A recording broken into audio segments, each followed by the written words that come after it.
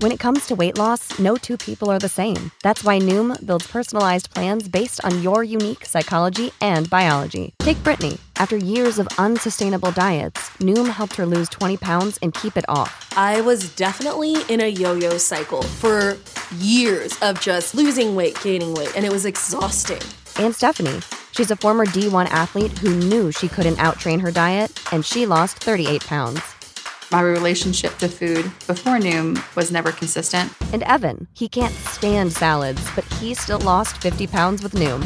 I never really was a salad guy. That's just not who I am. Even through the pickiness, Noom taught me that building better habits builds a healthier lifestyle. I'm not doing this to get to a number. I'm doing this to feel better. Get your personalized plan today at Noom.com. Real Noom users compensated to provide their story. In 4 weeks, the typical Noom user can expect to lose 1 to 2 pounds per week. Individual results may vary.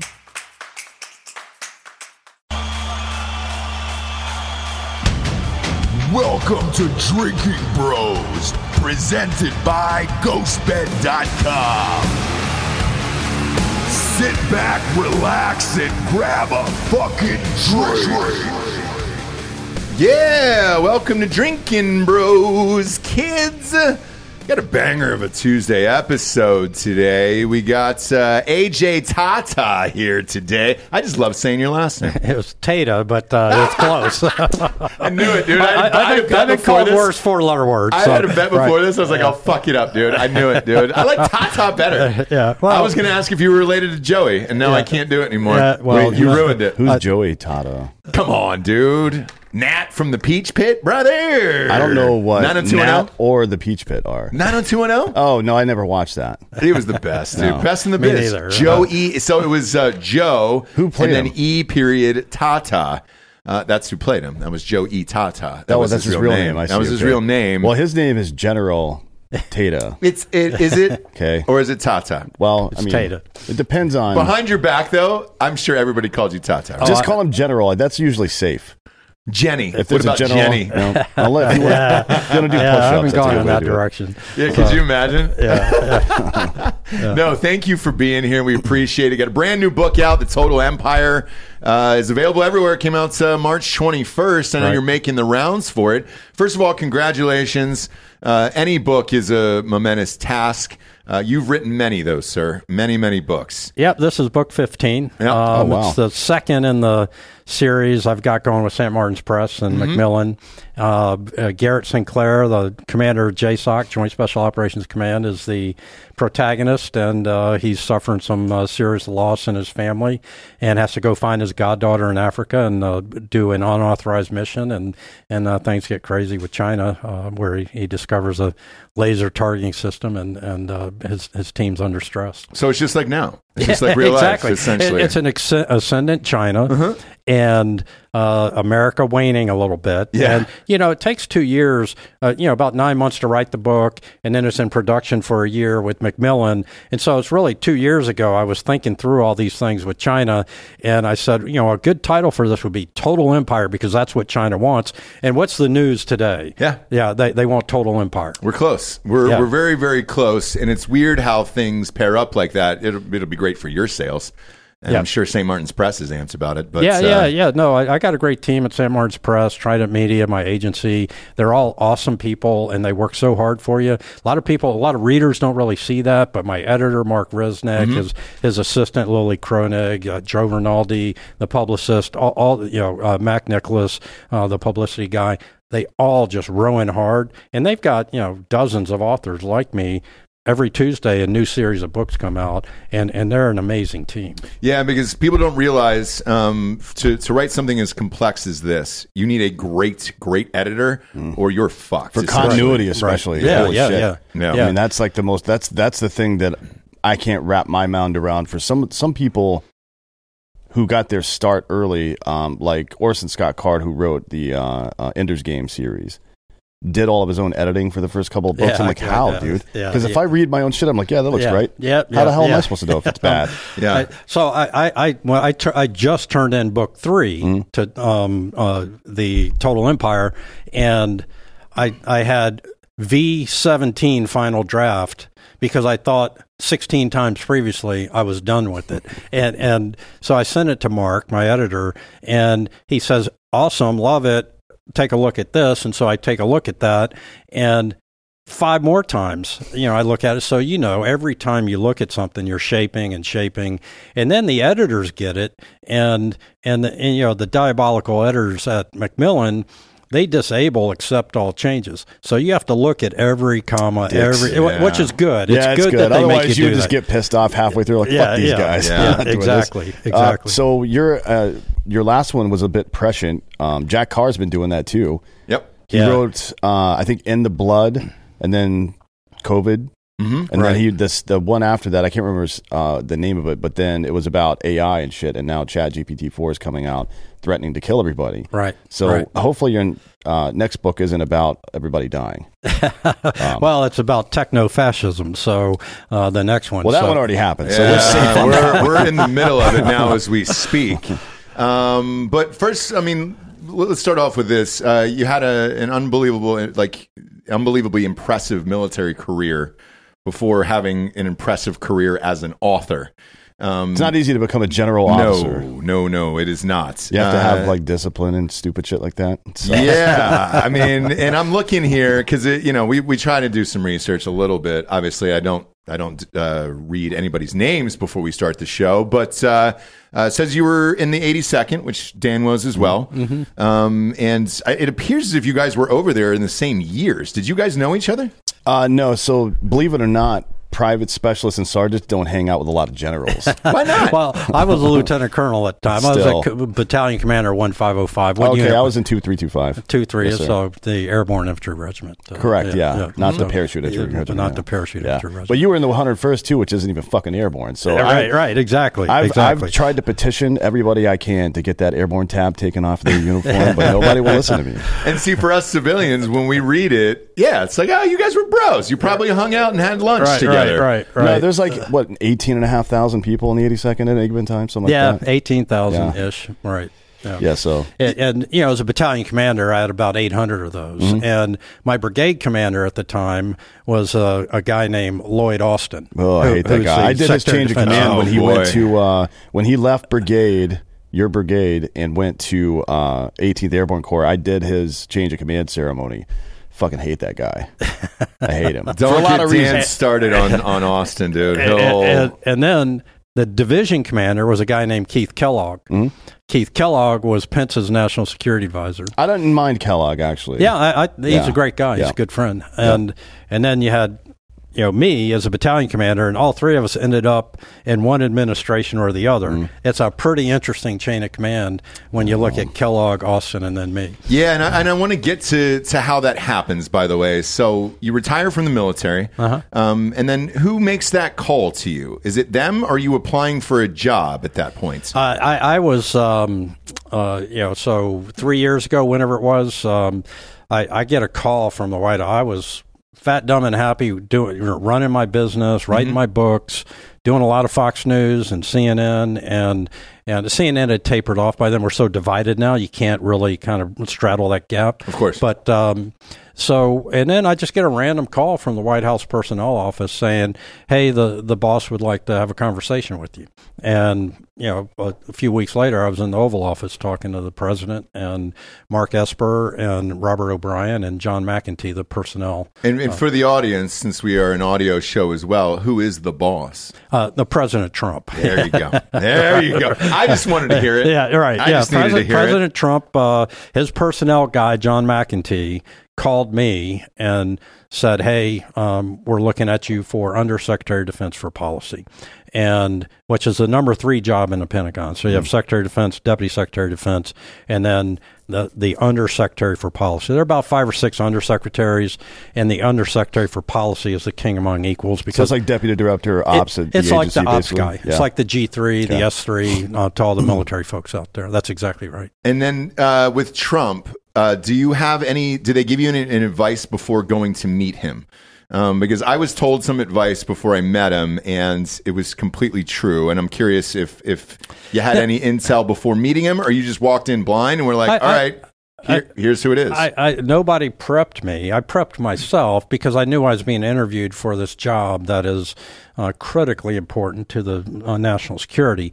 And so I did my homework on every region. I understood, because I was commentating 2, 3, 4 times a week, I understood his policies. I understood what the progressive left wanted, and I would always try to make sure I understood both of those. And the president didn't want more wars. He wanted to disengage as much as possible, focus on domestic policy, and disentangle us from these foreign entanglements. That's essentially, it's not isolationist, but he wanted to wield leverage, financial leverage in particular, like with the tariffs in China and so forth, to achieve foreign policy goals instead of leading with the chin of the American soldier. Yeah, and it felt like America first, at least from absolutely. the outside. Like as a voter who voted for him, that's what it felt like to me, and that's what I liked about him in particular. Because like right now, obviously we've got Ukraine and Russia and all that other shit going on. I don't think if he was still in there, I don't even think he would have gotten involved in that. And that's just a guess. Well, I mean, that negative proved itself. People say, well, with this, what would Trump have done? I said, it didn't happen, and it wouldn't happen. It literally, you went from Obama in the 2014 Maidan riots and Crimea, you had Trump, nothing happened, and then you have Biden, and not even a year later, they're taking the rest of, trying to take the rest of Ukraine. I mean, even Bush in 2004 with Georgia, right? So it's every president of the last 20 years except for Trump. Right. Trump, has had Russia doing some fuckery. You know what I mean? Right. And, you had Obama saying, I have more flexibility after the election and all of that. But the one they come after is Trump because he wants to stop the wars. And, it's a big machinery that, economy and so forth. Yeah. So when you meet him and you go in there, what was your first impression? A complete gentleman. A 100% gentleman. The whole time. It was a 30, 45-minute meeting.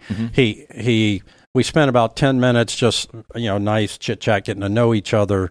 And then he walked me around the world and said, well, General, what would your policy be on Japan and troops based in Japan? How do you feel about Korea? How do you feel about Germany?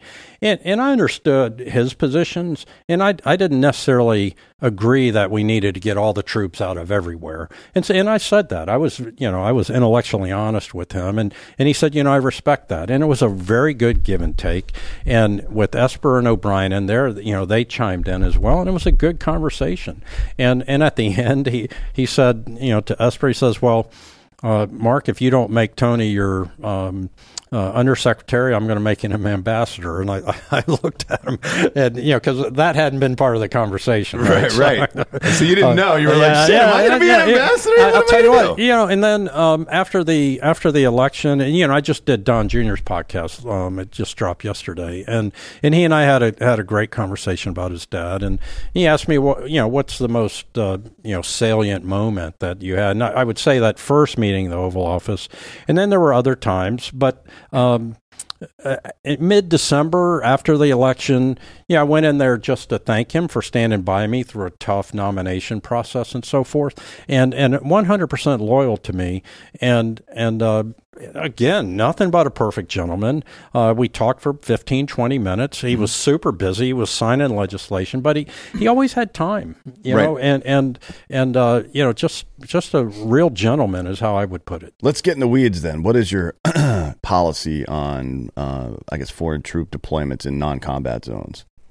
Well, it depends on what the objective, is it tied to a vital interest of the United States? I manage the National Defense Strategy, right, Dan, and so my whole philosophy is if you can't link it to a vital U.S. interest, we got no business doing it, right? So to put that into practice, when back in the Balkans, you remember the Balkans, Serbia invaded Bosnia, Herzegovina, Croatia, Kosovo, Slobodan Milosevic, Milosevic, and all of that, and that was one of those where I think Clinton and Wes Clark actually showed some leadership. locked everybody in a room in Dayton, Ohio, slid pizzas under the door and said, don't come out until you have a deal. They had a deal, and it stopped that war in the middle of Europe. And it was, and we got the right partners involved too. So if you were over there at the time, a lot of my buddies were a lot of Scandinavian troops, a lot of Northern European people that were there, and this is something that I see in Ukraine that we lack. You know what I mean? Like we're again leading with the chant of the American warfighter. You know what I mean? It's. I don't understand it. Like, Europeans need to solve Europeans' problems. We can help them from time to time. But it's the same thing that we learned in Afghanistan and Iraq. We can't solve those people's problems. Right. All you can do is help. Right. You know what I mean? That's exactly right. Yeah, every collective security regime needs an alpha. We're that alpha. Or we should be. We should be that alpha. Yeah. With Trump, we were see that in 24, alpha. Right? I mean, I don't think that it's necessarily too late to turn it around at this point. But if we do indeed lose the petrodollar before the next inauguration of the next president, I think we might be in for some hard times. I agree with you. I don't know how we come back from that, to be honest. Well, I mean, your point, Dan, about having no finesse with the other levers of national power, diplomatic, information, economic, and always leading with the chin of the American soldier. This administration has no game. Right? Where has Blinken been? I don't know what the fuck they're doing. Right. And then you have Kirby on TV saying he didn't see chaos during the Afghan withdrawal. That's some straight up. I'll tell you what. That pissed me off. Well, finally, Ted Cruz got on TV and said it was Baghdad Bob. Yeah, got that. And he did, and we posted a video on our Instagram yesterday. Oh yeah, with the background of him saying it wasn't total chaos, right? And then total chaos is going on. Right. I mean, you had people falling off of airplanes. You had Afghan special forces soldiers being executed. That's the definite. You had people running on the runway as you're taxiing and taking off. That's the definition of chaos. And then when that stupid report comes out, and they slide it into the Easter weekend, that was a deliberate FU to every serviceman and woman that served in Afghanistan. It's like, you're not important enough to give credibility to this report and have a real meaningful conversation. We're going to slide it into the darkness of night. That was a total insult. And, when that happened in August 18 months ago, I had troops calling me saying, "Sir, was it all for nothing?" And I said, no, you did your part. You did your part at the right time. This has no bearing on you. And it was really hard for me to be super genuine because I was feeling it. I lost 87 soldiers when I was the deputy commanding general of the 10th Mountain Division. We had 25,000 soldiers there. And to think that this administration doesn't think enough of the American soldier to have a full, honest, open vetting and hold people accountable. It's all about not breaking the hermetically sealed narrative, because if they hold anybody accountable, that narrative unravels. And Kirby had the audacity to say that the AAR is not about accountability. That's the only purpose of an AAR. That's the only purpose. What the fuck is he talking about? Yeah, well, I mean, he's a spin doctor. He's never been to combat. He's been a public affairs guy all his life. You could say he's a bitch. It's fine. Yeah. That's what I would have said. Pogue is what Dan usually says, but yeah. Either way. But with that, and when you see something like that, and they do bury it on Easter weekend, they were shuttling him out of there so they could get ready for the White House egg hunt down the front lawn, and you're just like, okay, cool, another Friday afternoon story at 5 p.m. Oh, we missed an opportunity to make a meme. It should have been eggs full of cash and then Zelensky walking around picking them all up. Too late now. Too late now. We'll do it next year. Somebody's making it right now. This war will still be going on next year. We'll do it next year. Sure will. It'll be going on for the next 10 years. You can use that meme over and over and over again. Speaking of which, how long do you think this is going to go on for? Last year I was one of the only people on Fox or any cable news channel saying this is going to go on forever, or for a long time. Remember, Biden and Blinken offered Zelensky a ride out. And Zelensky famously said, "I don't need a ride, I need ammo." Think about how wrong your intelligence has to be to say, we need to get this guy out of there, like pronto, before the invasion. And also think about the messaging that, I could spin this a way that says, so the Biden administration wanted to decapitate the Ukrainian government to assist Vladimir Putin in seizing Ukraine. Well, that's what the story would be if Trump was in office, and he would be impeached for it, right? So, I mean, that's just a very stark contrast of how the media doesn't care about anything but the narrative and power and maintaining the right people in power so that they can aggrandize themselves. That's all this is about. And so when you think about all the manipulation of information that has been going on, we don't know what's real, what's not real. You have to really dig through sources. You got two masters of disinformation in Russia and Ukraine. A third I would throw in there, the American corporate media. Mm-hmm. And so you have to really try to dig deep to figure out what the hell's going on. I think this leaked intel, I think this is all Easter egg bullshit. I don't believe any of it. I think that it was intentionally leaked by the administration. We'll get into it on Fake News Thursday, but I don't believe any of this shit because it's got weird, like, one part of it is how Putin definitely has cancer. He's going to get chemo, and while he's getting chemo, his generals are planning on sabotaging the war in Ukraine. That's the, like, it's too convenient. Right. Anytime something sounds good like that and it comes from the government, you're like, that's not good. You don't know what you're talking about. No, definitely isn't good. To that point, what's your read on Russia? What do you think Putin's goals here are? Is it just Peter the Great and he wants to reestablish the Russian Empire? I think he's been pretty open about what he intends to do: take back Ukraine, pressure NATO. He feels that NATO has grown where we just added Finland over the weekend. Yeah, right. Nobody in the media is talking about that shit. Nobody's talking about it, nor did we have any vetting. So now American soldiers have just been signed up to fight and die in Finland with no vetting, no congressional input. No, I like the Finnish. They have a good military. They got some of the best snipers in the world, as a matter of fact, and they're friendly with us. And they were in Afghanistan. They're way better than Ukraine to deal with on a one. They're not. That's not like a quasi-fascist state. But just from a process standpoint. Sure. Parents ought to know whether or not their kids are now obligated under Title V to go fight and die in Finland if Vladimir throws some paratroopers in there or something. Yeah. When we were doing research on you this morning, by the way, I wanted to ask you about this. I highlighted this in particular because I don't know if you know that you're being called this online. But it says, after leaving the Army, he became a regular on Fox News, where he offered up pro-Donald Trump commentary and promoted conspiracy theories. He falsely claimed that Barack Obama is a Muslim and a terrorist leader and promoted a baseless conspiracy theory, asserting that the CIA sought to assassinate Trump. Yeah. Now, that one I want to... Yeah, sure. Yeah. So I had a friend on Twitter was calling Trump a Nazi, and in a joking way, instead of doing it in DM, which I should have done, I was just back and forth on Twitter. I had like 200 followers, I was, and I'm like, well, if Trump's a Nazi, then, Obama's, gave a pallet of cash to a bunch of terrorists. He's a terrorist leader. Right. And it was 100% joking. But that's what the media does. They take this stuff out of context, sterilize it and say, here's this crazy guy. Yeah. And,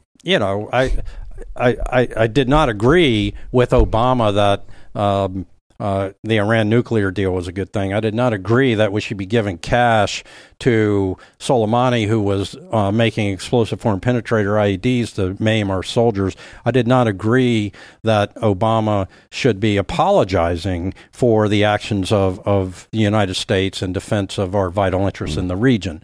To set the record straight, I do not believe he was a terrorist, and that was a jokey thread with a friend. Sure. Right. But the reality of the situation is the United States is the number one funder of global transnational terrorism, right? Particularly because we buy oil from Saudi Arabia still. And they are the biggest financial supporter of terrorism. And they get most of their money from us. From us, yeah. We're supporting our own demise. I mean? If you track that thread back to the source, it's pretty easy to say some of this stuff, to be honest. Yeah, and that's a good point. I was watching the Masters this weekend, and Greg... I don't know, you have to call it the Governors now. You can't say Masters. Yeah, you're not allowed to say Masters. Wow, okay, yeah, I'm kidding. The golf tournament that is in Augusta. The Green Jacket tournament, yeah. The Green Jacket tournament. Unless green is offensive to anybody. Right. Well, we'll see. For you blue and yellow folks. But Greg Norman, head of the Live Tour, tweeted out, the controversy about Live is that they're funded by Saudi Arabia. Norman tweeted out, how many billions the PGA sponsors spend in Saudi Arabia, and how, it's far more than what Saudi Arabia is funding Live for, but that hypocrisy has transcended all the way down into the sports media as well, and which is actually a really good point. When you think about our relationships, we have gotten so divided that golf is torn between Live and PGA, and competition's a good thing, right? Competition makes you better. It's look, it made the Masters better. So I think it did too. I did too. Yeah, I looked at the leaderboard, and 3 of the top 5 were Live guys. It takes some of the guys off the board from the lesser tournaments, but I don't think that many people are watching those outside of hardcore fans, anyways. You know what I mean? Right. As long as they can come back for the majors, I think that's good. Right. Yeah. Having different stuff. We talked about this yesterday. Yeah, we talked about it yesterday. I don't mind it, and I think the competition's gotten even greater because of it, and it also forced the PGA to up their purses, which is forcing more of the great players to play in the bigger tournaments and stuff like that. So, yes, competition is good for anything. No one can have a monopoly in anything, and we're seeing it now. With Ticketmaster and corporations like that. It's never good. Would you want that in the NFL, though? You want to spread the talent? We've already got it, my man. We got the XFL. We got the USFL.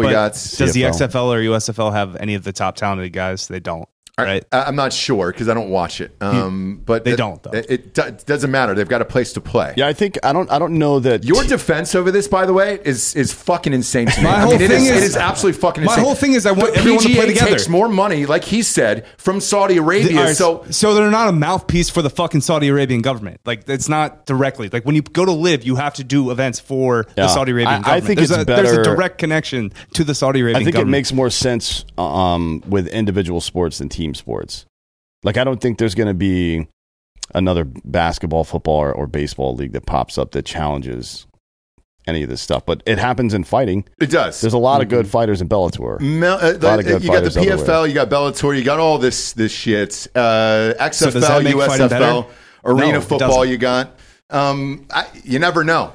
We won't know until it actually happens. Right. This weekend, we actually got to see it happen for the first time ever. And it was awesome because they all played in the same tournament. So, like, spreading the talent thin between 2 tours only makes both tours worse. Yeah, but nobody would have cared about that particular part of it. I wouldn't have cared about Phil Mickelson if he was still in the PGA and not in Live and didn't have that story. It's always good to have additional narratives, I think. And the ratings, by the way, the ratings were up 20% over last year. Without Tiger. Exactly. Yeah. Tiger had bowed out. Yeah, he's going to have to get his leg cut off, I think. So it's great for golf. Dan thinks he should get his leg cut off and get a robot leg. Delco thinks that. I think he might be right. After I rewatched some of that footage yesterday of him walking off Saturday morning, holy shit, he looked rough, man. Yeah. He's got the Renner leg. He's got the Jeremy Renner leg. I was walking through Walter Reed one time, and I ran into a young paratrooper on crutches. I said, "Hey, how you doing?" I did this routinely once a week. And he said, "Hey, sir, I'm good. I'm getting my leg amputated tomorrow." I said, "What do you mean? You look perfectly fine." He says, "I got my kneecap shattered. I can't walk. I gotta, I see all these guys with prosthetics, and I'm just going to do it because I'll have a better quality of life." And now I'm not advocating for Tiger to do that, but when you think about the mentality of these soldiers that have gone over there and fought for us, it's unbelievable, the spirit and the courage that they have, and the technology has come a long way to be able to help people perform better. We'll be able to regrow legs soon, I think. Yeah, I was going to say, will he be able to do it, though? If he got his leg amputated, could you actually play a full round? I mean, you've played. Yeah, I've played golf, but I don't know that. Just the twist and turn of it and the power from your hips, it would be rough. Yeah, Well, they would make a leg specifically for that. Yeah. Like the joint would be made specifically for that particular kind of motion. Now, would they be able to make one that can do that and walk the course in a comfortable way that doesn't fuck his nub up would be the real question. If Tiger got both legs amputated and went full Boston Dynamics dog, right? Well, there's one guy that would be able to do it. A robotic Tiger Woods. I mean, he was robotic enough beforehand. Now we're making him the like over the next 10 years, he just like keeps getting body parts replaced. Right. And then it's just his human head on a fucking transformer. robot. He's a transformer at that point. I think he'll be that'd hitting be great. at 400 yards. Yeah. And by the way, let's not compare anything that any of us do on a golf course to what Tiger Wood has done on a golf course. Oh, I'm terrible at golf. I enjoy watching it. I enjoy gambling on it, but I am terrible at it. It is one of the best sports to gamble on, I think. Yeah. Honestly. It's fun. It's like a lottery ticket. Yeah. But I want to go back to this thing about assassinating Trump real quick, because over the weekend, Victor Boot, the merchant of death, he said that Trump should watch out because he thinks he's going to get assassinated by his own government. Do you put any stock in that guy? Well, the agency already killed one president. Right. Which is why I asked. We know that he did. Yes. So to be clear, that was part of that jokey thread with my friend, and my fiction novelist mindset was in response to Brennan, and Brennan was such a douchebag to undermining the presidency as a former CIA director, just out there constantly undermining national security by trying to undermine the president. So that was all make believe and jokey thread with my friend. Now, I have often said that the president, better have the best Secret Service team he can possibly have, because he likes to get out there and mix it up. You saw him at UFC Saturday night. He was out in a full crowd, and nobody knew. I worry about him because you see how hard they're trying to stop him. You see they're pulling out all the stops, and if you get on down the line, one of those stops could involve some crazy guy or some very methodical guy funded by some entity to just take him off the chessboard. And that's why I brought it up today. So when I read that article, I don't think that's too far off base. Yeah. I really don't, because like Dan said, we've done it once. Yeah, and not only that, but even recently in the last 5 years or so, the FBI and CIA have, for the first time that I can remember in American history, actively worked both behind the scenes and in policy against the wishes of the sitting president. That's the weirdest thing I think I can think of. I've heard him talk about this and had some conversations with some of his advisors. He just, I guess, experienced some level of incredulity about it. Like, I can't believe they would do that. It's not true. He says he was naive about that process, that he should have just fired everybody at the FBI specifically because they were spying on him. His campaign should and have then fired everybody presidency. across the government. Yeah, but every political point. I think think about it from this perspective. If you listen to him recently, that's on the table. If he gets elected in 24, a lot of people are getting fired, and this is the Department of Justice and the intelligence community. What are they going to do to stop him from getting elected? You got to wonder. That's a good question to ask, right? Mm-hmm. It is, and since you were on Don Jr.'s show the other day, we've had Eric on here. I've also talked to him privately, and one of the biggest things he said that always stuck with me is, as I said, what would be the difference if he got in there in 24 versus 16?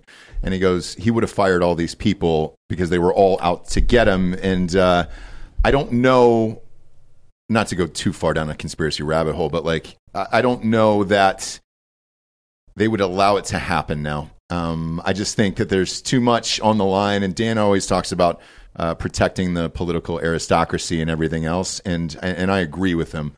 Well, I don't think they'll let him get close in 24. Yeah, well, you got to get past the ballot harvesting. You got to figure out 5 states, 5 counties, and how to win there. And the Democrats have done that. They know what they have to do. They had the table run on them in 2016. They figured that out in 2020 by hook or crook. And now in 2024, you can just assume that they've tightened up that whatever scenario they use. What do you think it is? Because it really is 5 counties. It's ballot harvesting. It's 5 counties. It's 20,000 votes, or usually less than. Somewhere in the Arizona and Nevada, it was. They're all under 20,000 votes. It's scouring the voter rolls, finding people that haven't voted before, and we saw this dump in 2016 when Pat McCrory got beat by 0.05% of the vote in North Carolina. I was his Secretary of Transportation. I know you were, when we were there. Right, exactly. And if you remember that ticket correctly, because I voted in that election, and I met Mr. McCrory back in the green room. A big Wilmington guy, loves Wrightsville Beach. He'll talk your ear off about Wrightsville Beach. Right. He... during that election, if I remember correctly, was the only Republican on that entire ticket in the entire state. You're exactly right. Who didn't get elected. Everything else was... So Trump won by like 250,000. Yep. Down ballot. You had Burr running. He won by about the same margin. Dan Force, the governor, lost by about 4,000, 5,000. And then, so that's a 255,000 vote swing right there from Trump, Burr, Cooper, or not vote. And then Danforth, the lieutenant governor, had like 280,000. Yeah. Margin. Run, Force, run. Yeah, run. That was his Danforth. campaign, yeah. Yeah, and then on down the ballot, they won just about. Elaine Marshall, Democrat, won Secretary of State, and Beth Wood, auditor, won the audit race, she's Democrat, but everybody else, I think, was Republican. Yeah, and they all won. And I said on this show, I go, because we were in the height of COVID at that point, right? So I said, dude, you're going to tell me that everybody went down ballot, and then for just the one for governor, they were like, nope, fuck this guy. And that to me was well, it had a lot crazy. to do with House Bill 2, which we're seeing the manifestation of that. That was the transgender bathrooms bill. Yeah, and they lost the NBA All-Star game in Charlotte, I believe. They lost Bruce Springsteen in like 50 concerts. They lost the ACC tournament. Think about North Carolina ACC tournament, kind of go in the same sentence. They moved the ACC tournament to New York or somewhere, and so that had more of an impact on McCrory than anything else, and it became because Pat's real signature achievement was increasing jobs and making the economy better and transportation. He was a real transportation geek and guru, and he connected people. Like he loved being a geek on all that kind of stuff, and so when HB2 came out, I said to him, look, just veto it. You're going to be overridden in the supermajority anyway. You got to run statewide. None of these guys have to run statewide. You've got to, appear.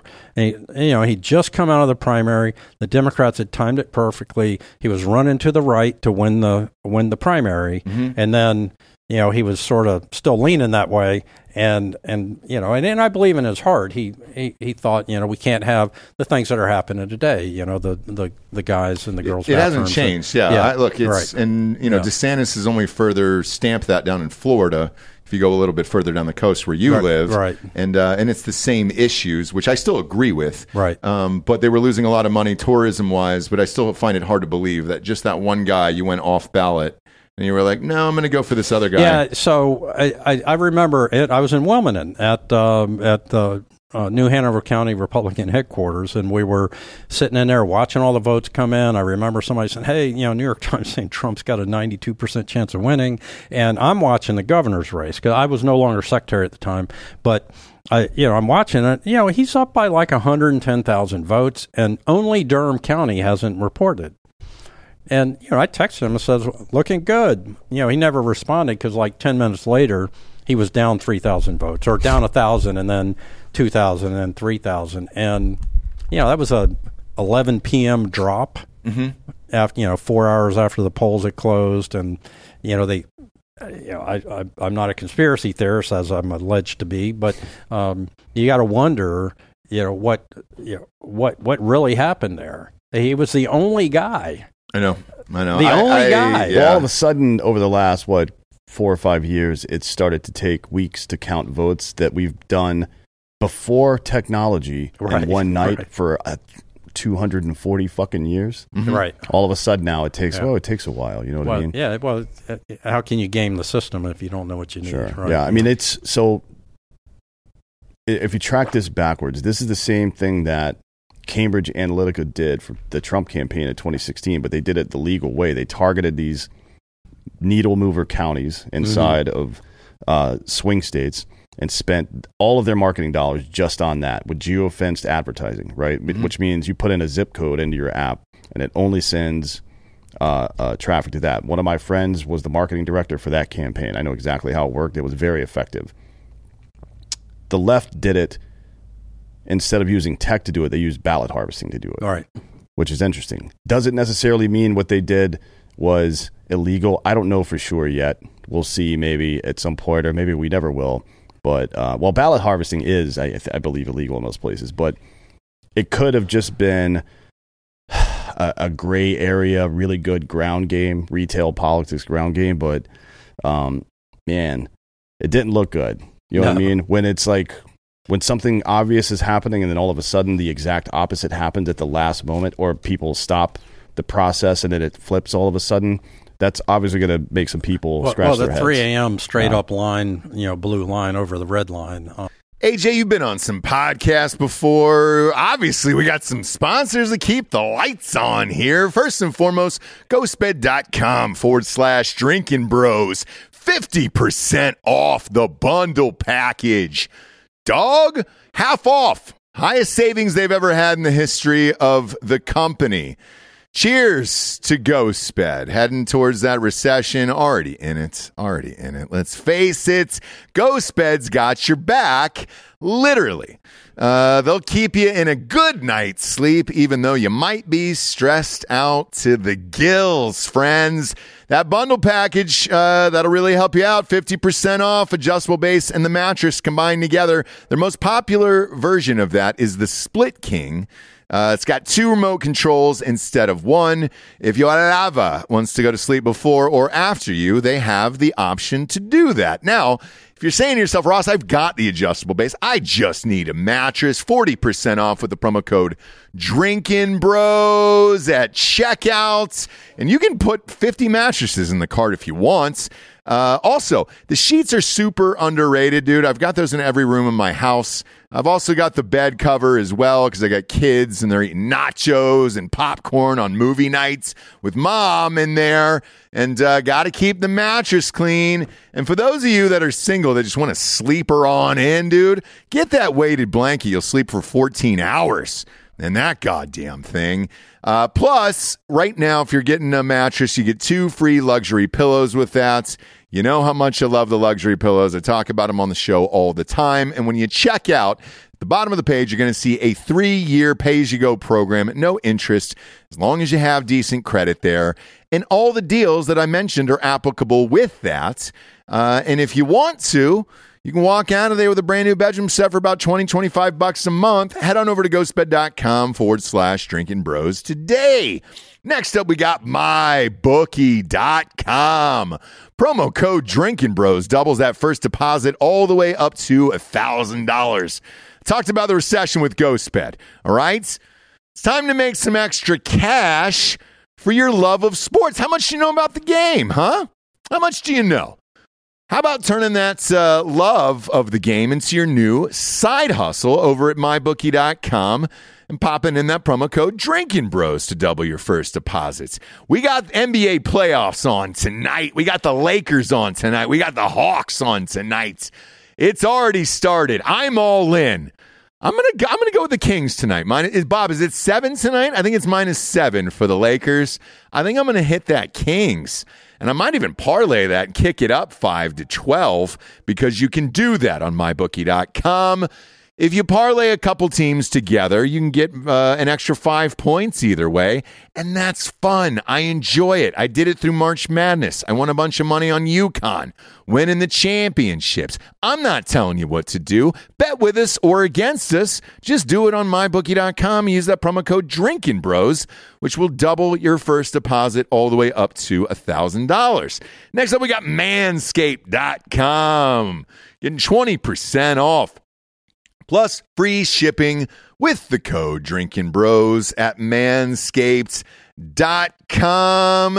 If you ever walk into somebody's bathroom and you see a little tiny electric shaver in a nice little kit sitting up on their counter, chances are it's from Manscaped.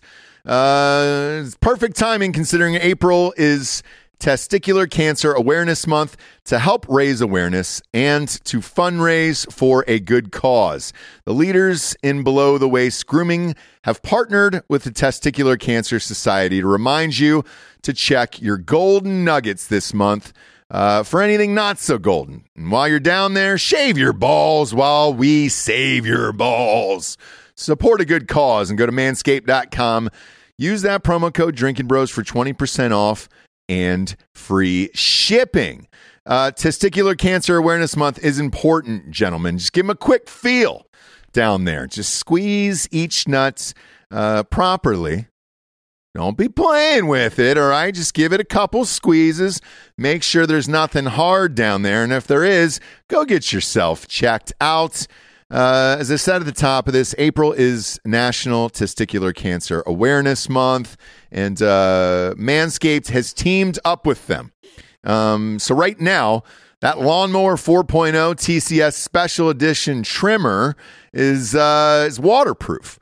And it's also the special edition that's going to help out testicular cancer. And for a limited time, you can get that special edition purple lawnmower down there.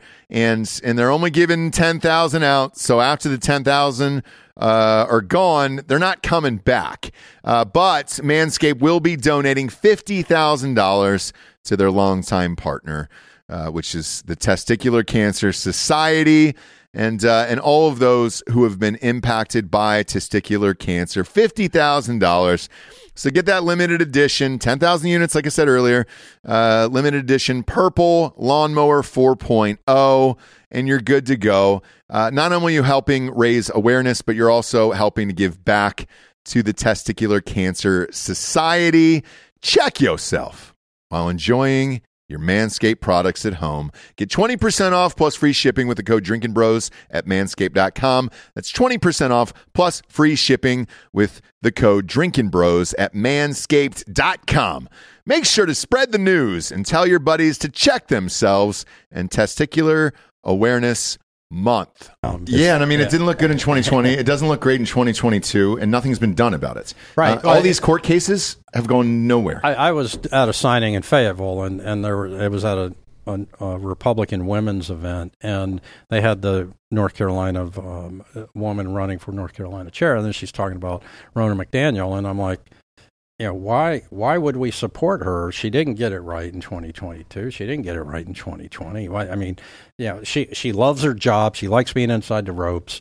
But from my point of view, she's like completely ineffective. If there was any time that we should have walked away with an election is in 2022, the midterms, we should have swept all of that. Yeah. But we seemed like, we had no ground game. We were ineffective. And I get it. The media is all against Republicans and all that. But we are really challenged right now. And I don't know that we can ever win another national election unless we figure out what they're doing and then, mirror image that. If they're cheating, you got to cheat better, right? So Right. With that, looking ahead to 24, something that hurt the Republicans and is still hurting the Republicans, in my opinion, is the abortion issue. Mm-hmm. And you have these things that you're shooting yourself in the foot, in my opinion, Right. for no reason right before an election or things like that. Mm-hmm. And now they're trying to ban, we talked about this yesterday on Fake News, the abortion pills and all that other stuff. And it's like, man, you're a year and a half out at this point. Why keep feeding them? Well, here's what's going to happen exactly now. What they want. Two federal judges have ruled this past week on opposite ends, which means it's going to get fast tracked to the Supreme Court. I don't know that it'll necessarily make the May and June releases. Usually they have decisions come out in May and June.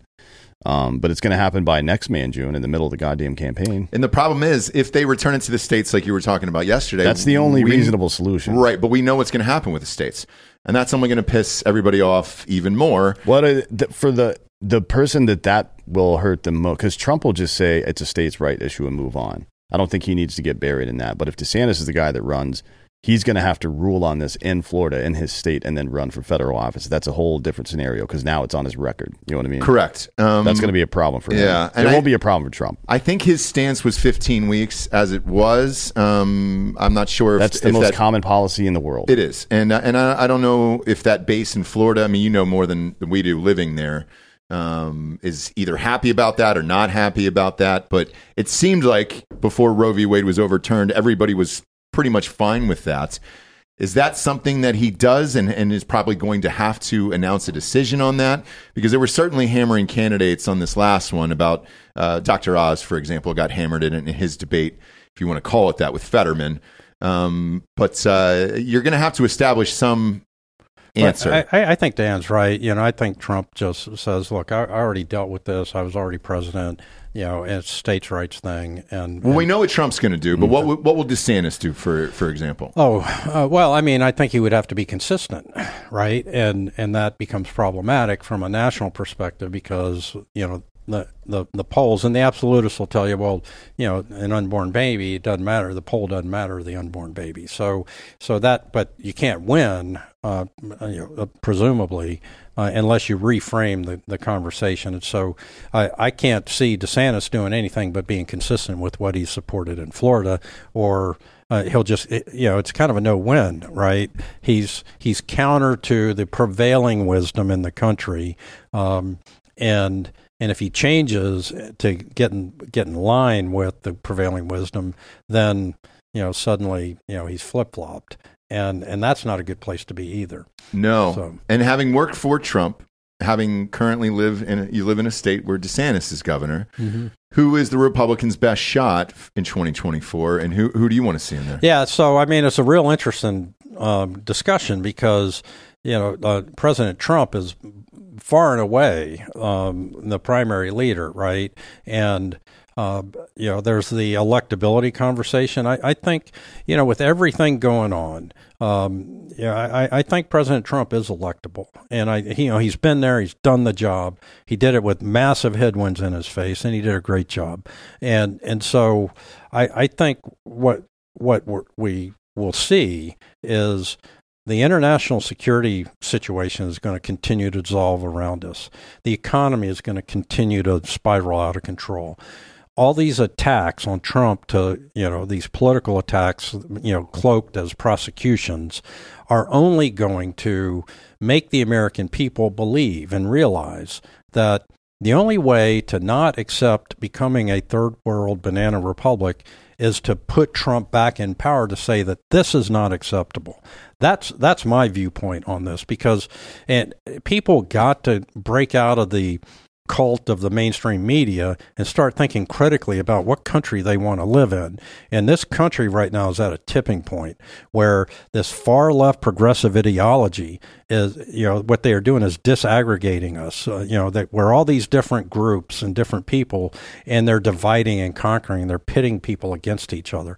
And they're the Bob Euchers of the world, tastes great, Bud Light, whatever. Less filling, yeah. Yeah, less filling. And causing fights. In a very serious way, that's got people shooting each other now, right? Mm-hmm. And so they're supporting that, and they're not supporting the people who are getting shot. This administration, they're supporting the people doing the shooting. Well, to be frank, even the if you want to take that a step farther, you mentioned before leading with the chin of the American service member.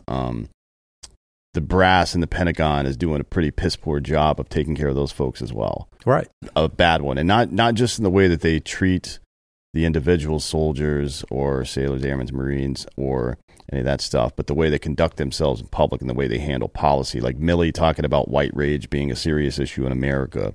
Lloyd Austin saying that climate change is the biggest threat to our military. Right. Stupid shit like this has got to stop.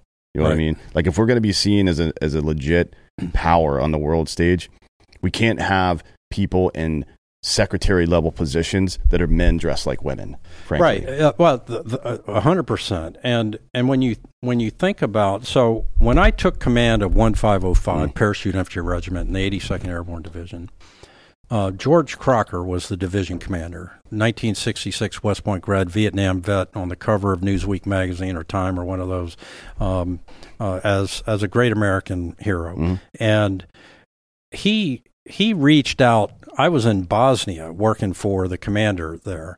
He reached out and said, I need Tata to come in and lead this battalion. This battalion had just the previous under the previous commander, had 22 practicing skinheads in it. That's a white nationalist group. And one of them went downtown Fayetteville and shot 2 African Americans in the back of the head to get his spiderweb tattoo on his elbow. And they brought me in to fix that. Austin came in like 3 or 4 months later after I took command. And you don't fix that stuff by pandering. You fix it through leadership. You fix it by saying, we have one goal, and that's to defend the United States of America.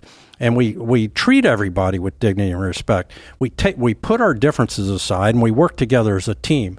What this administration is doing is just the opposite. Don't work together as a team. Highlight the differences. And that's where we are today. And I watched Lloyd's confirmation here. He took credit for that. I pretty much solved all of that. I remember when I first got there through reception, they were like, it's when they first started checking for tattoos and shit to make sure you weren't some kind of asshole. Well, I mean, that was I was in Bosnia. This shooting happens, and it was on 60 Minutes. It was a national embarrassment, and for the Army, and the commanding general brought me in to fix that problem, because he knew that we needed leadership there, not to pander and disaggregate and how's your feelings. It was tough love. But that's the purpose of intersectionality. It's just to, as you said, highlight all of our differences and then rank them in order of victimhood. Right. And that's loser bullshit. Right. That's how you get killed, to be honest. That's just pussy exactly loser right. bullshit. And that's why we've got 60-70% recruiting in the military and right 10,000 Army troops who have, quote unquote, fallen into obesity in the last 2 years. What the fuck does fallen into obesity mean? Yeah, we used to have the overweight program. It had a different name to it, but Can you share that name? It was called the Fat Boy program. There you go. We can still say it. It's fine. You can still say Fat Boy. Yeah. So anyway, and that was pretty rigorously enforced, and I think we're scraping so hard for people. Think about America's sons and daughters right now, America's parents, looking at all this insanity happening, and with the administration sharpening their knives for looking for a fight, World War III, and can't make their recruiting goal. Are you going to put your kid and encourage your kid to go in the military? I actively tell people not to join the military right now. Yeah, because I wouldn't. Yeah. I'm not going to give somebody advice that I would take myself. There was a guy, and this is no lie. This was an off-air thing that I'll tell you on air. There was a listener who came in and actually asked you for advice because he wanted to go in the military. I watched you talk to him for close to 30 minutes about not doing that. What I told him to do, and this is good advice for anybody, if you're so inclined, if you want to protect your community, go become a deputy sheriff in a county that makes sense to do that in, because that's the last line of defense we have domestically against all this bullshit that's going on. Right. And it's a good way to serve your fucking community as well. Right. But I'm not going to tell somebody to sign up so they can go to Finland or Ukraine or some shit like that. Fuck that. Yeah, and fight for what? Yeah. What are we fighting for over there? I mean, so the whole thing with 9/11 was super weird to me. I've always been very skeptical of people who try to say that the U.S. government was involved in it or something. But if I found out hard evidence today that the U.S. knew it was going to happen and let it happen, that would not surprise me, because you need an excuse sometimes to go do what you need to do, right? I know that within a couple of hours, we flew the entire bin Laden family out of the country. That happened, right? I mean, there's a lot of weird shit around there. I don't think we planted bombs in any of those buildings or anything like that, but I do think we probably knew about it and let it happen. And I wouldn't be surprised if there's some false flag shit that happens between us and Russia. I mean, we already blew up the Nord Stream 2, and we just did it. Don't even give a fuck. And the international community's like, hey, you guys did this. We're like, nah, that was somebody else probably, right? That wasn't us. But you know about the inner workings of government and how it all shakes out. I mean, when you were there, for example, did you ever get some memos or things come across your desk where you're like, man, that probably wouldn't be good for this country if that happened? Well, I'll tell you one real good example. And we talked a little bit about it. When you don't have people align with the president's vision, and President Trump came in, and you had the establishment, the Republican establishment, that did not support him. But when he won by surprise, they all jumped across the threshold and said, good jobs for us, let us help you. Mitch McConnell, Lindsey Graham, those guys. Yeah, well, that and the RNC, all those kinds of people. And they had to fill slots, right? And, it had been 8 years since, a Republican team had come in to do anything, and there's atrophy of skills and so forth. And same thing with McCrory. 20 years had been between Republican governors, and here I am appointed as the Secretary of Transportation. And, I interviewed every person that was a political appointee, ended up firing most of them. But Cooper, when he came in, the first hour of the new year, everybody got a memo saying they're fired. The Democrats play this game better than we do. And so the RNC came across, the establishment came across, they didn't support Trump's vision. They just wanted great jobs to help with their portfolios. And, there are some good people. I'm painting a broad brush here. But I had worked for Trump on the ground in North Carolina for 8 months, 10 months. I never got a phone call. And it's because I wasn't an establishment guy, right? And so the establishment jumped and blocked everybody else and said, all my friends are getting these high-level jobs. And I was fine with that. And, I'd been government servant for a long time, but and was in business and was doing fine. But when I became, I was transitioned as the deputy undersecretary of defense for policy. They bring this memo for me to sign, and it had to do with the Iran nuclear deal. And I read it, and I said, this is not consistent with the president's vision. It left a path open to achieving the Iran nuclear. I said, I think he's been pretty clear for the last 3 years. We're not doing that. And they said, yeah, but, we need to, we don't know if he's going to win. I'm like, are you kidding me? It doesn't matter if he's going to win or not. Yeah. It's still the wrong thing to do. He's the elected president of the United States, and he said to get out of this deal. And, they all looked at me like I was an enemy of the state or something. I said, you will rewrite this memo, and you will close down all the loopholes that you've got in here, and we're going to, do what the president wants to do. And because he got elected, and presumably the majority of people liked his platform on the Iran nuclear deal, which I believe they did. Well, I don't think anybody cared too much for giving, as you mentioned before, Soleimani $1 billion. Right. Yeah. Right? What the fuck? Are you right, kidding me? Right. Soleimani, by the way, wasn't just EFPs that he was responsible for. He was the architect of the 1983 Beirut Marine Corps barracks bombings. He was instrumental in linking up the Sunni and Shia fucking militias against us. He spent about 30 years fucking America over, 40 years almost. He's got a lot of American blood on his hands. Now his blood's splattered all over a tarmac somewhere. And think about, when Trump put the hellfire up his tailpipe there in Baghdad, and what the progressive left response was to that. They lionized, the media in particular, lionized Soleimani and criticized Trump when it was a very brave action.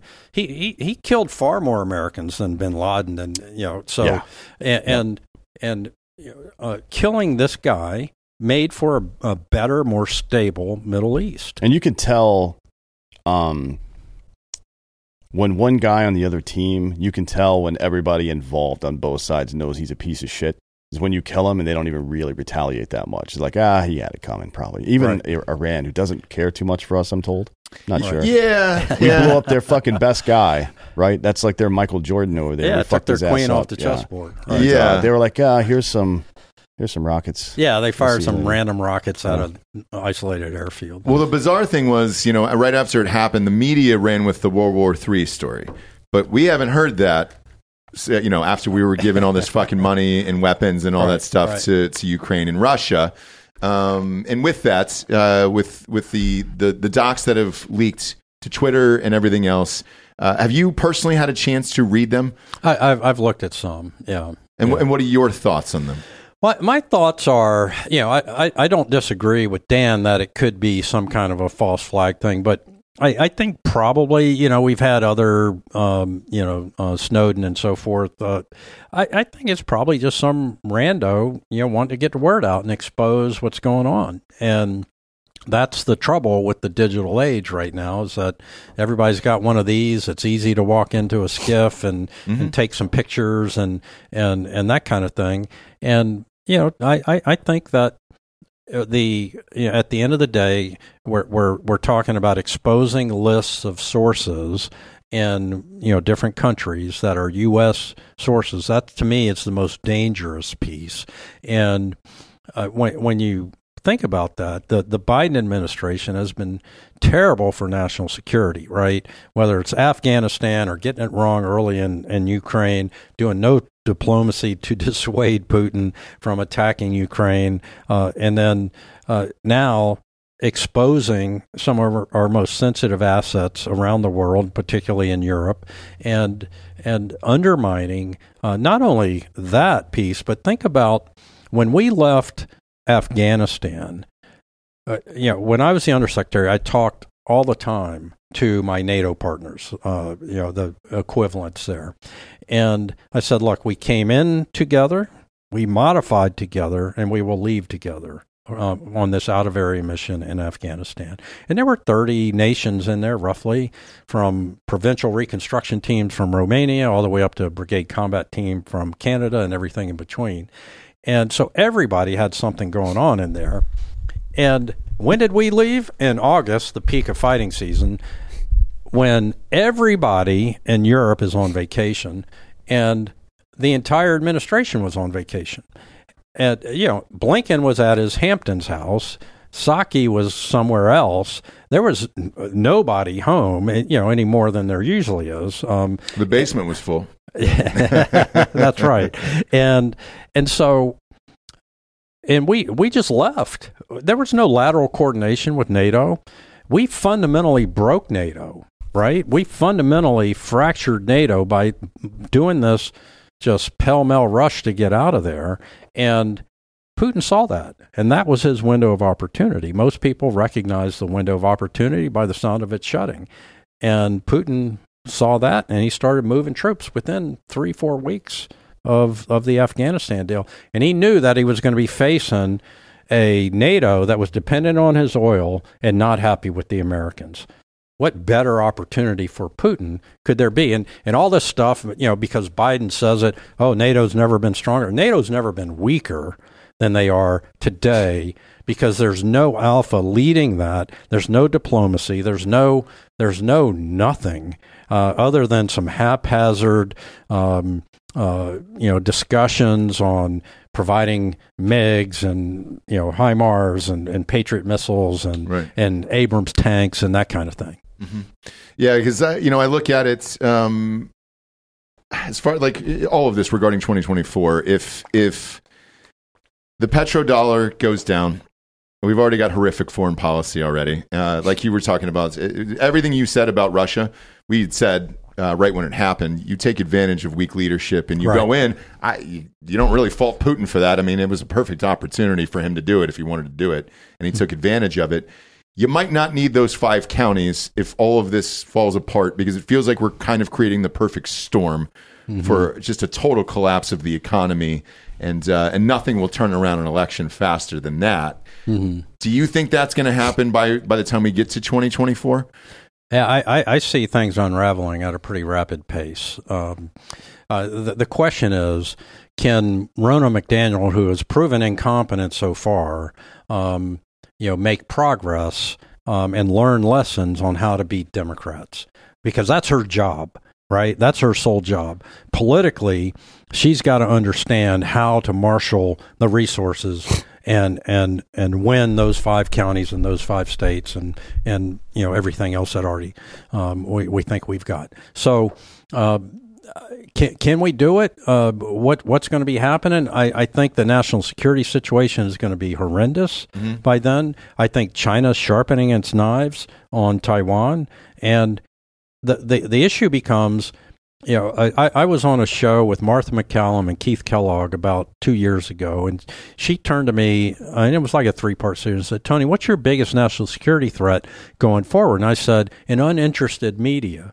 Because if you don't have sunshine on these horrible decisions being made, we're just going to keep making horrible decisions. And if you put wind behind the sails of the Frank McKenzies of the world that make these decisions in Afghanistan that get people killed, then there's going to be no accountability. And they get lionized, they move on, they sit on boards, and there's no consequence for killing American soldiers or killing Afghan civilians.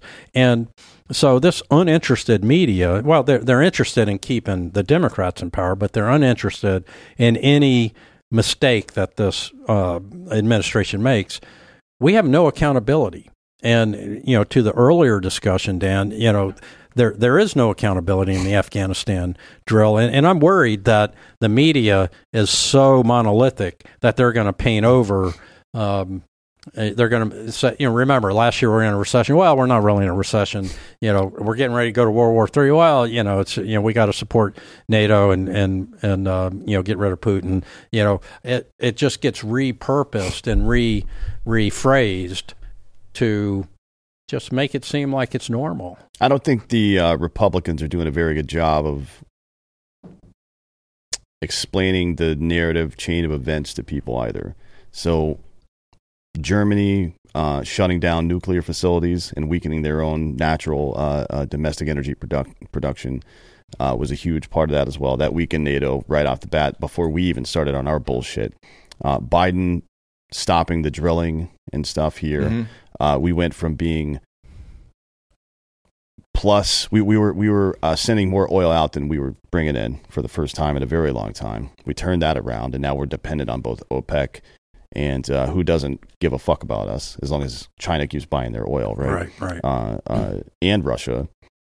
And then on the Afghanistan, so we're already in a weakened state when it comes to economics. So that was the big triumph of the Trump campaign, as you mentioned before, was to focus on using the other levers, economic levers particularly, to pressure people into doing stuff. And we threw all that away. Pretty much immediately. As soon as Biden took office, he threw all that shit away. And then stopped enforcing the policy. So the deal we made with the Taliban was, you guys don't do stupid shit and we will leave. Right.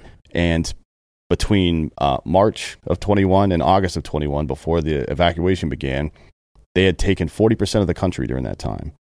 40%, violently.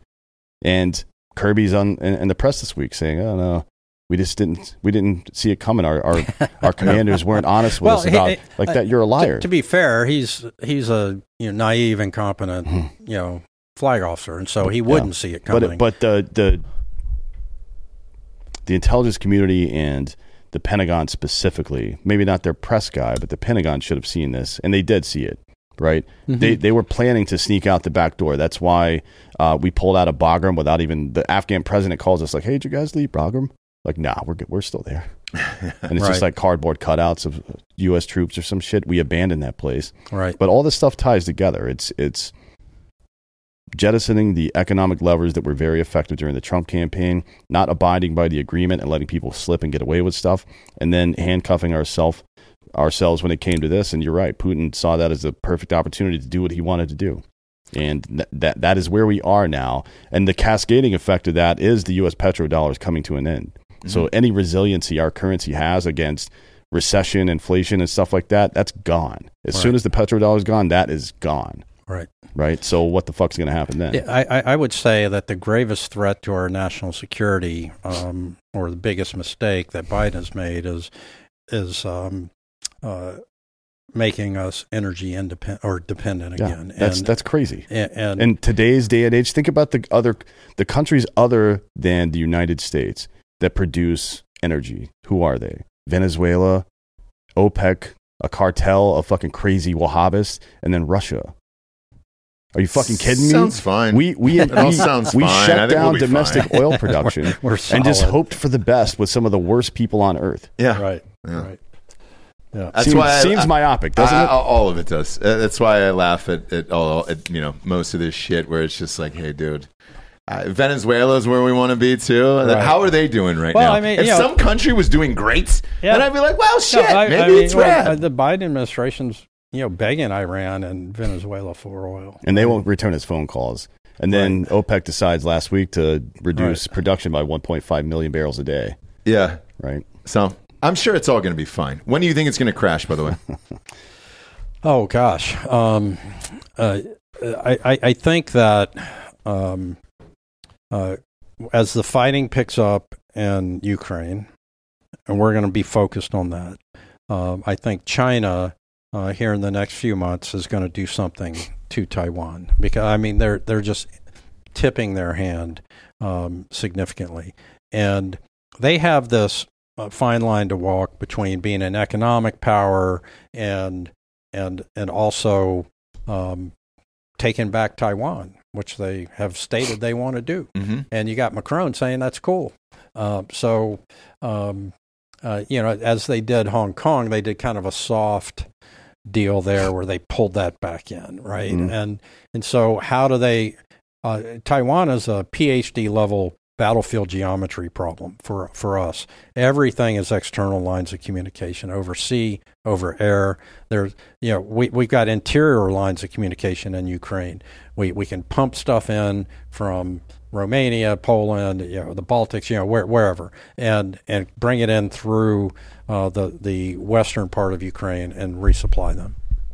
In Taiwan, we can drop paratroopers, we can drop container bundles, but you got to get there, and 5 minutes away is the Chinese Navy, Air Force, etc. And we're perfect speed is being there, and we're not there, and they are. And going back to how weak our leadership is, if I'm China, I do the same thing that Russia did to Ukraine, just kind of move in and then see what happens. Because then, let's say both of these conflicts are going on at the same time on two separate sides of the world like that. Just traveling there, right, is a lot. Yeah, and that's a lot of what Total Empire, the backdrop, even though it's a fiction novel, the backdrop is this ascendant China trying to threaten the rest of the world and make them submit. And when you think about where we are, all the cards that we've given away, as Dan was saying, from energy independence and diplomacy. We got no diplomacy anywhere. Blinken's out to lunch. China is holding the inside straight here, and they have the option of going into Taiwan, and if they go to Taiwan, we probably won't have any significant response, right? And the TSM is there, Taiwan Semiconductor, and the number one manufacturer of semiconductors in the world. What, 80%, Giorgio? Yeah, I think. Yeah, I mean, you got recently building a new plant in Arizona, and they're building one in Brazil as well. In Ohio as well, yeah. But it's going to be 3 years before they're operational. Yeah, right? The one in Ohio, I believe, is Intel. But they're trying to diversify all the production outside. Oh, you mean TSM specifically? Yeah, TSMC specifically is. Well, in the Trump administration, over. we tried to get and a lot of it's classified, but we were trying to do something about that, right? And I think we're seeing the manifestation of some of that happening now. Even the CHIPS Act was really something that the Trump administration began. So this single point of failure almost in Taiwan with TSM is think about everything that has a semiconductor in it. Mm-hmm. It's like a year ago endless. the cars were backed up. You couldn't buy trucks. Yeah, you couldn't buy anything. Yeah, right. It's the main first rule. Well, first of all, logistics win wars, right? Or more appropriately, soldiers win wars, but logistics can lose wars very rapidly. Right. And then 2 is 1 and 1 is none. That's the general operating premise of any S4. Logistics is for professionals, tactics is for amateurs. Is the saying. Yeah. And it's we've fucked ourselves on both accounts. So at least we're consistent. You can draw those circles on a map you want, but if you don't know how to get the stuff there, beans, bullets, gas, whatever. As the deputy commander in Afghanistan, I needed 1 million gallons of gas every 3 days in Afghanistan to keep medevac flying, to keep attack helicopters flying, to keep the A-10s flying, everything. And, that was my pacing item, man. I watched that so close. And here I'm an operator. I'm a paratrooper. But if I couldn't get that gas in there, it didn't matter who I was or what I was, because I wasn't picking up my wounded. Yep. I wasn't supporting my troops in contact. So that was my number one focus.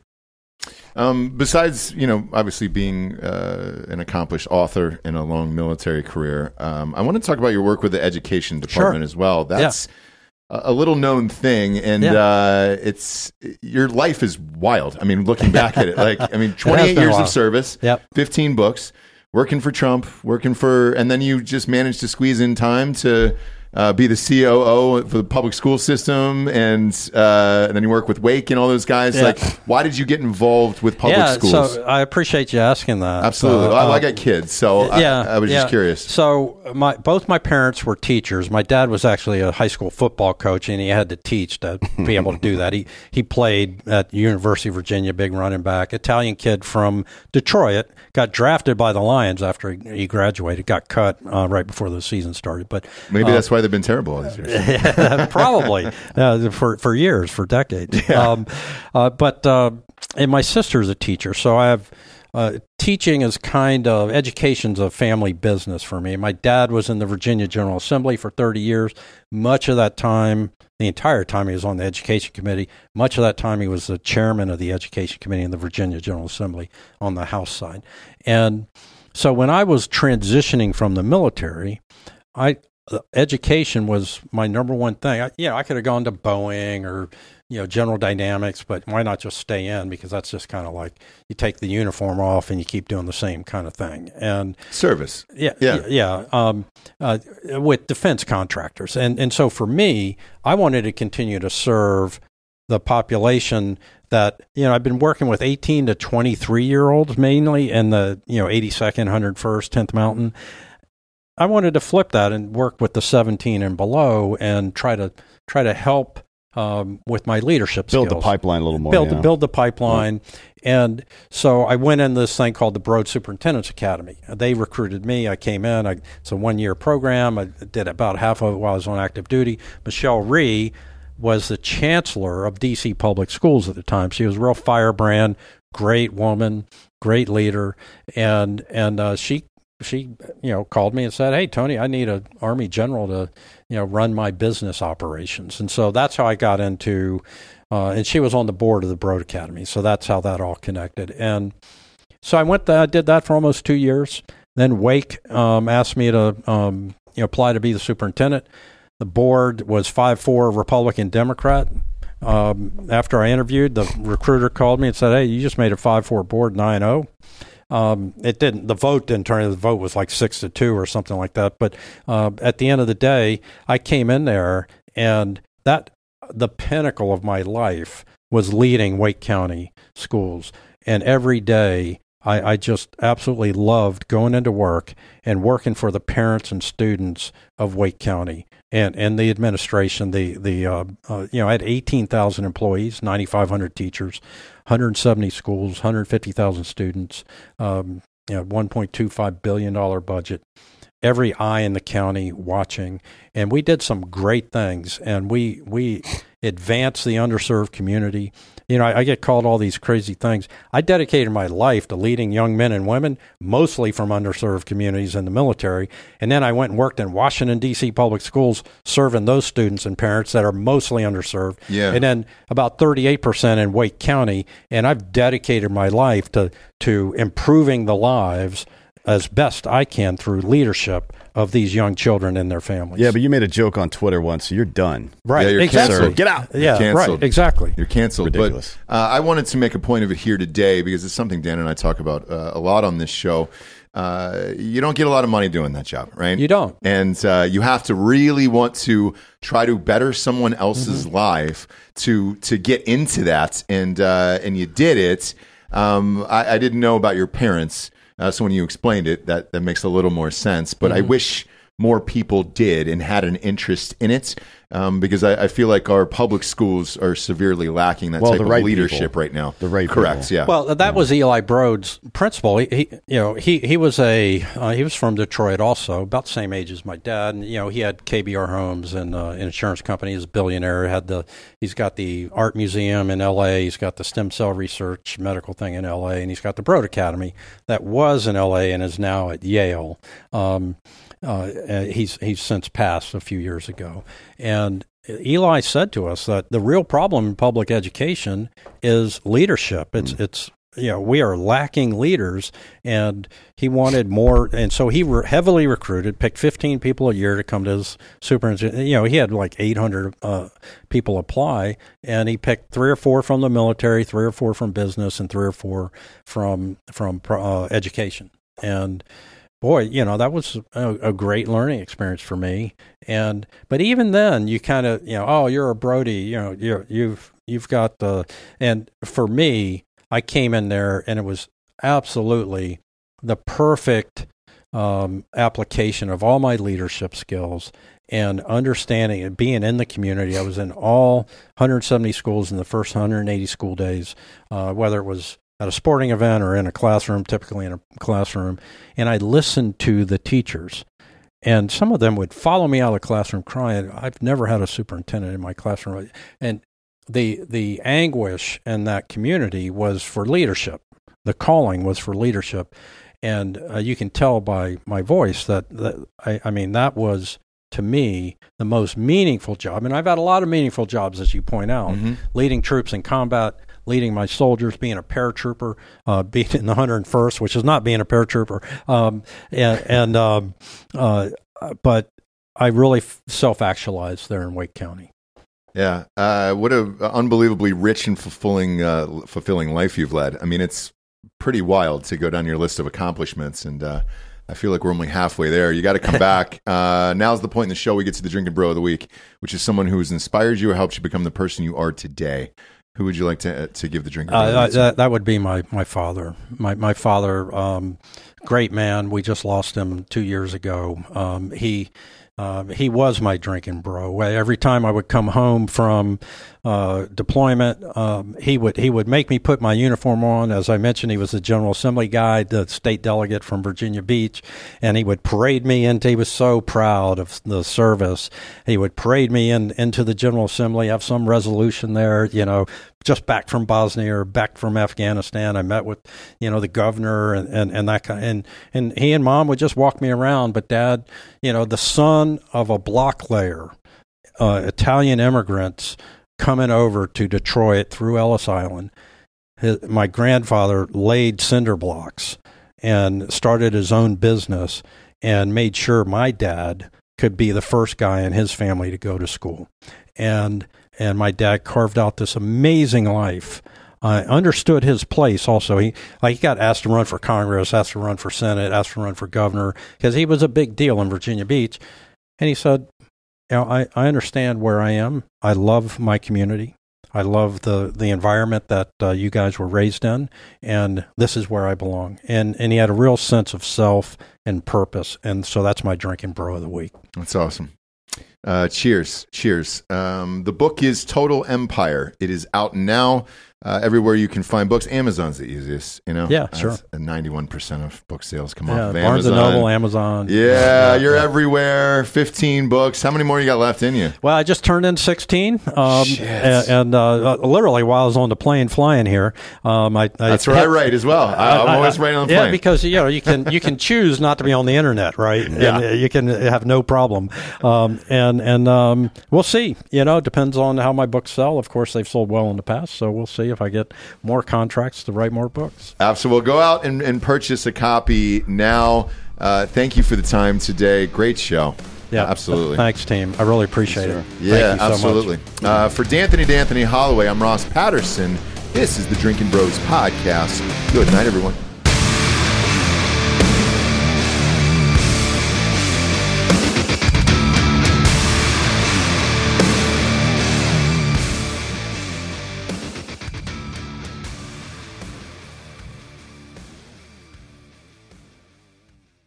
If saving more and spending less is one of your top goals for 2023, why are you still paying insane amounts of money every month for your phone bill? Switching to Mint Mobile is the easiest way to save this year as the first company to sell premium wireless service online only. Mint Mobile lets you order from home and save you a ton with phone plans starting at just $15 a month. I saw the commercials with Ryan Reynolds and I was like, I'll give it a go. My service sucks here anyways with AT&T, so I switched. It's been pretty easy over there. For people looking for extra savings this year, Mint Mobile offers premium wireless for just $15 a month by going online only and eliminating the traditional cost of retail. Mint Mobile passes significant savings to you. All plans come with unlimited talk and text plus high-speed data delivered on the nation's largest 5G network. Use your own phone with any Mint Mobile plan and switch easily in minutes with eSIM. Switch to Mint Mobile and get premium wireless service starting at just $15 a month. To get your new wireless service plan for just $15 a month and get the plan shipped to your door for free, go to mintmobile.com/drinkingbros. That is mintmobile.com/drinkingbros. Cut your wireless bill to $15 a month at mintmobile.com/drinkingbros.